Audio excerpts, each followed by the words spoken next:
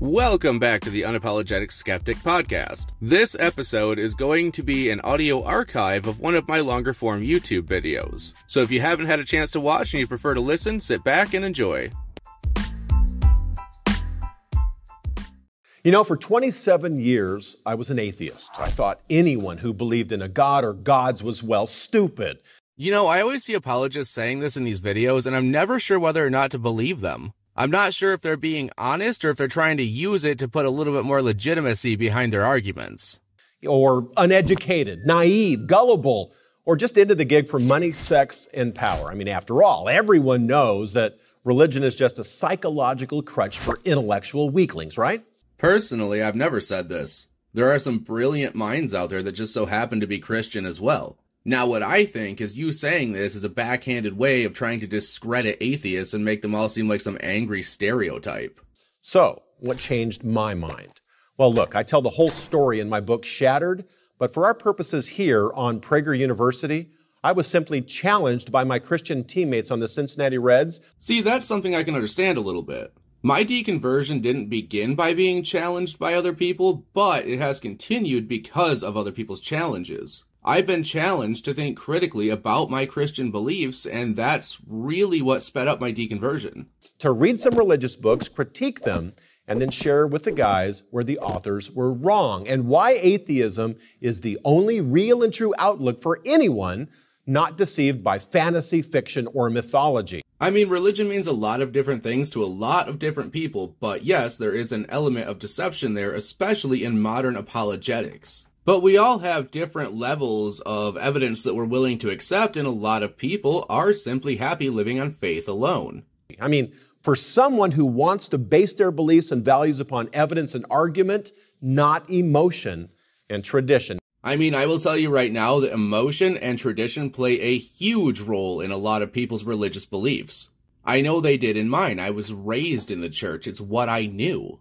I was, and to use the term that I think most appropriately fits, I was groomed to be a Christian. Now look, simply put, I set out to disprove theism, which I didn't think would take very long.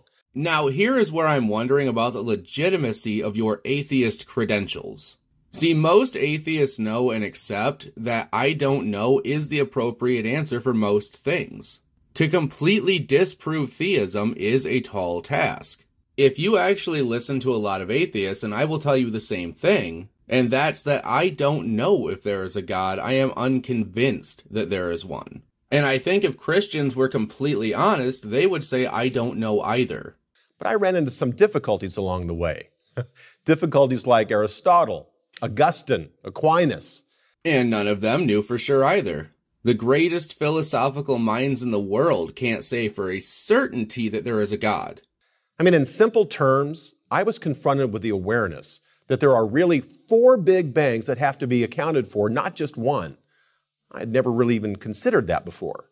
Well, when you say Big Bang, there is one thing that comes to mind, and that's the expansion of our universe from a singularity. But go on.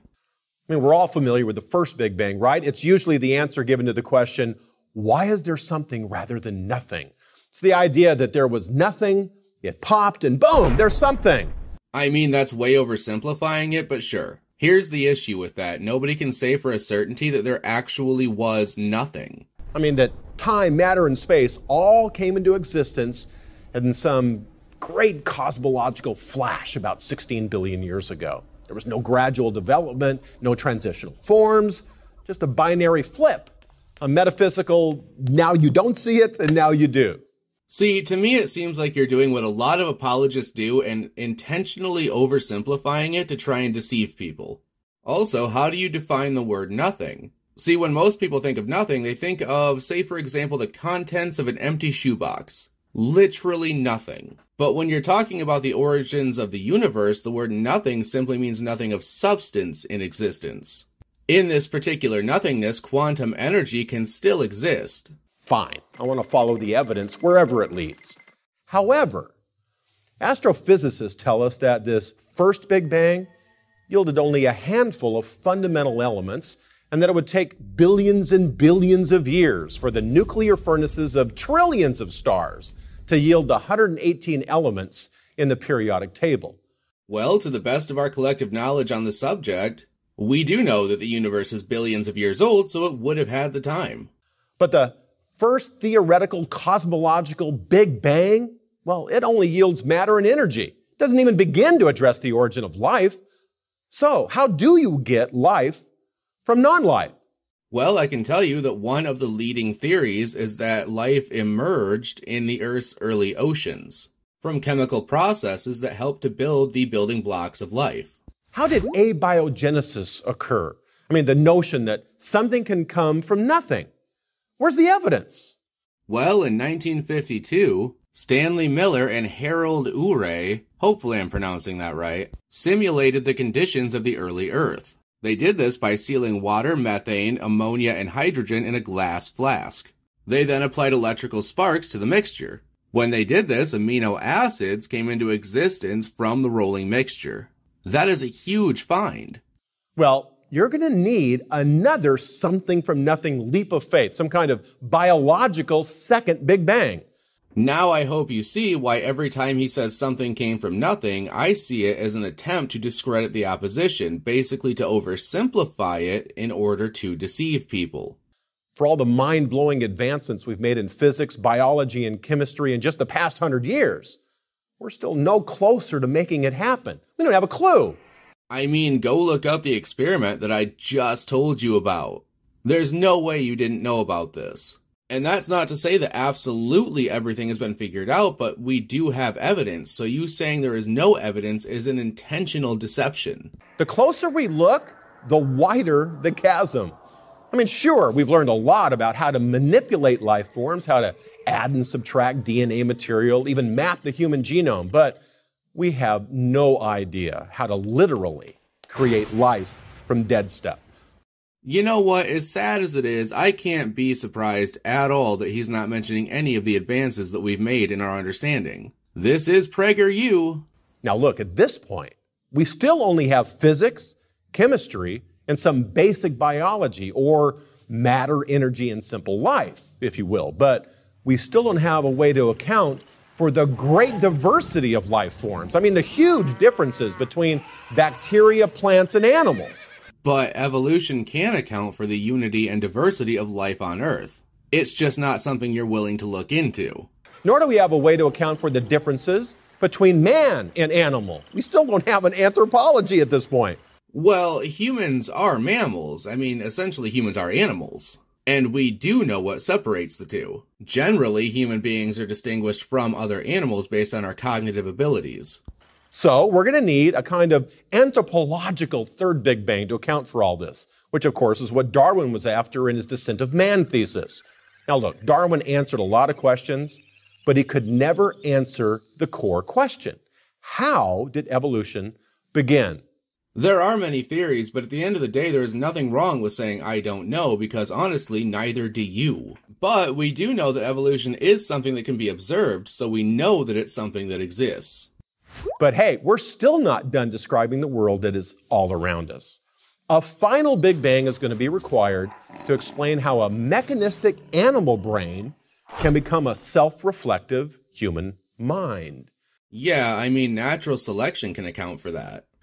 Even the lowest life forms have brains and central nervous systems. I mean, how does something like that become the mind of a Michelangelo, a Shakespeare, a Beethoven? Come on, animals don't do art and they don't appreciate beauty. But the problem is even more basic than that. How do you account for free will and introspection, let alone man's pressing existential drive to ask why? Again, if I'm not mistaken, and who knows, I could be. Natural selection and the development of our brains over time can account for that. Well, we're going to need some kind of psychological fourth Big Bang to account for man's moral and aesthetic sense. I mean, his search for meaning, significance, and purpose. And of course, his appreciation for the true, the good, and the beautiful. And what we shouldn't do is fill any gaps in our understanding with a God did it.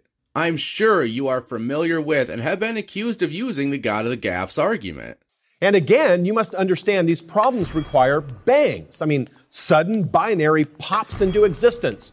since there's no evidence for any gradual development in any of these. So I, like you, have a choice. Well, I know I've said it a few times already, but natural selection itself is a gradual development.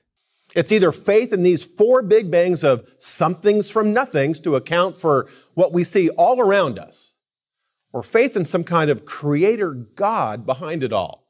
So, next time someone asks you, hey, what about the Big Bang? Make sure you ask them, which one? So, in classic PragerU fashion, this entire video was an intentional deception. They intentionally oversimplified things, intentionally ignored evidence, because they couldn't make their point without doing that. Welcome to PragerU, everyone. Well, if you guys enjoyed the video, like, share, subscribe, leave a comment, and I will see you guys